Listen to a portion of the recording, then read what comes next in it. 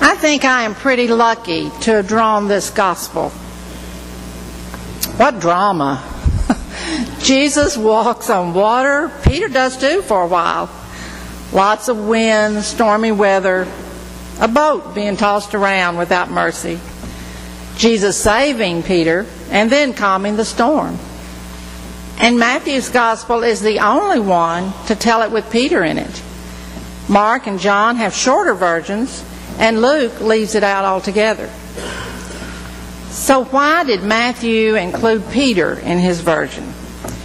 Maybe because he was so human, so bumbling, rushing forward, blurting out things that everyone wanted to say but wouldn't dare.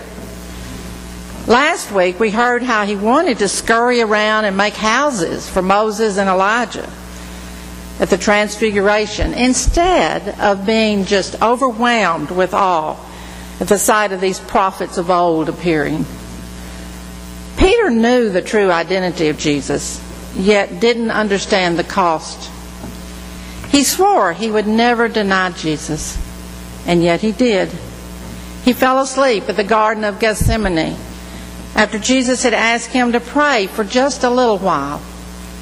And today, he questions Jesus and asks him to prove who he is, and again falls. Peter was the disciple who took risk, stumbling often and getting himself up to try again. As Barbara Brown Taylor says, it's hard to not love Peter. He is full of faith one minute and doubt the next. Does this sound like anyone you know? There's nothing fake about him. What you see is what you get. In loving Jesus, he lets him down and receives Jesus' judgment, but he also receives his loving grace. Let's look at the passage a little more. Jesus was physically, emotionally exhausted after feeding the 5,000, as were the disciples. I've tried to imagine how drained Jesus must have been after dealing with the crowds that found him wherever he traveled. They had heard that if they just touched the hem of his robe, they would be healed. Think of a time when you have given your all, physically, emotionally, and spiritually, maybe for months, and then it is over. Your adrenaline runs out, and you are completely spent. I can't even fathom how much more that was for Jesus. So Jesus went up the mountain by himself to pray. The disciples went across the body of water and got into a terrific storm. Jesus prayed into the night, and in the early morning, but still dark, he went to the disciples on the water. Now these men who grew up around water and fishermen were scared of this storm. They could see a shadowy figure, and they asked, "Is it a ghost?" I don't know how many of you think you have seen ghosts, but I think their question makes sense. A stormy night, and this figure comes out of the dim darkness. Of course, we know the story. Jesus told them, "It's me. Don't be afraid." Now enters lovable Peter again. He wants Jesus to prove it, and Jesus doesn't hesitate. "Yes, Peter, come to me." So Peter swings over the side of the boat and actually goes to Jesus on top of the water. But once he remembered he was in the middle of the storm and a large body of water, he sank. Jesus rescued him, but rebuked him for his lack of faith. Once again, Peter lost his faith. Could there be anything more debilitating than being scolded by Jesus? As I was doing this, I was reminded that water in the ancient world, in Jesus' world, represented chaos. The waters of the creation story, the waters of the Red Sea, parted for the Israelites by Moses, the water for which Noah built an ark. Back to the question I asked at the beginning, why did Matthew include this version with Peter in it? Maybe Peter represents who we really are as believers. Why don't I have more faith? Why am I afraid to really let go and put my trust in God?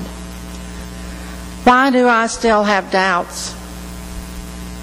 I believe that God answers prayers and that I am in His hands for safekeeping.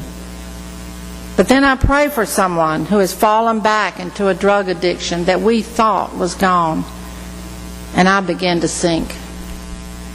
I know God is present with you and me, but then someone comes to the church door because they are homeless, and I know that she is just one of the many, and I sink.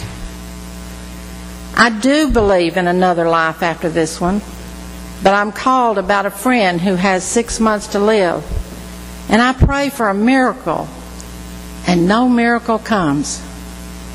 I pray to hear God's voice, and I don't. And the water comes up around me, and I sink. Why do we doubt? Fear. Everything around us is so powerful and scary. Life is beyond our control, and we are afraid. Even when we have faith, we are afraid. Like Peter, we have faith, some, a little. We try to walk with Jesus, and we sink. And we say those 3 words Peter said, Lord, save me. We do see ourselves in Peter, but aren't we also like the other disciples in the boat? N.T. Wright points out that they were professional fishermen, yet struggling to keep their boat afloat. Just like them, we know a lot about a lot of things, and yet still don't have the power to accomplish what we need or what matters. We have invented machines for making war, but not peace. We send people into outer space successfully, but can't feed the hungry of the world. We need to hear once more Jesus talking to us. Is that really how much faith you have? Why all this doubt? That's what it's like for each of us in Christian discipleship again and again. We are forever being caught in unanticipated storms, threatened when we least expect it, finding ourselves in the midst of death and danger, and always in need of a Savior. It is true that if you want to walk on water, you have to get out of the boat.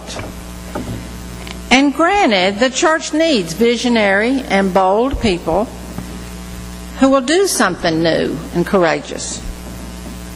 But maybe there are far more times when life in the boat, or the church, involves no more than faithfully pulling on your oar against the winds, believing that Jesus is near. So you press on. You press on in faith, not because you tested Jesus and found that He lived up to all the hype, and not because Jesus has enabled you personally to do something grand. No, you press on because you believe in Jesus when you hear Him say, "Don't be afraid." Remember the ending of this gospel. The wind ceases, the waves calm, and the skies are gradually turning to day. And we are all in this boat with the disciples, worshiping a man who we turn to and say, "Truly, you are the Son of God." Amen.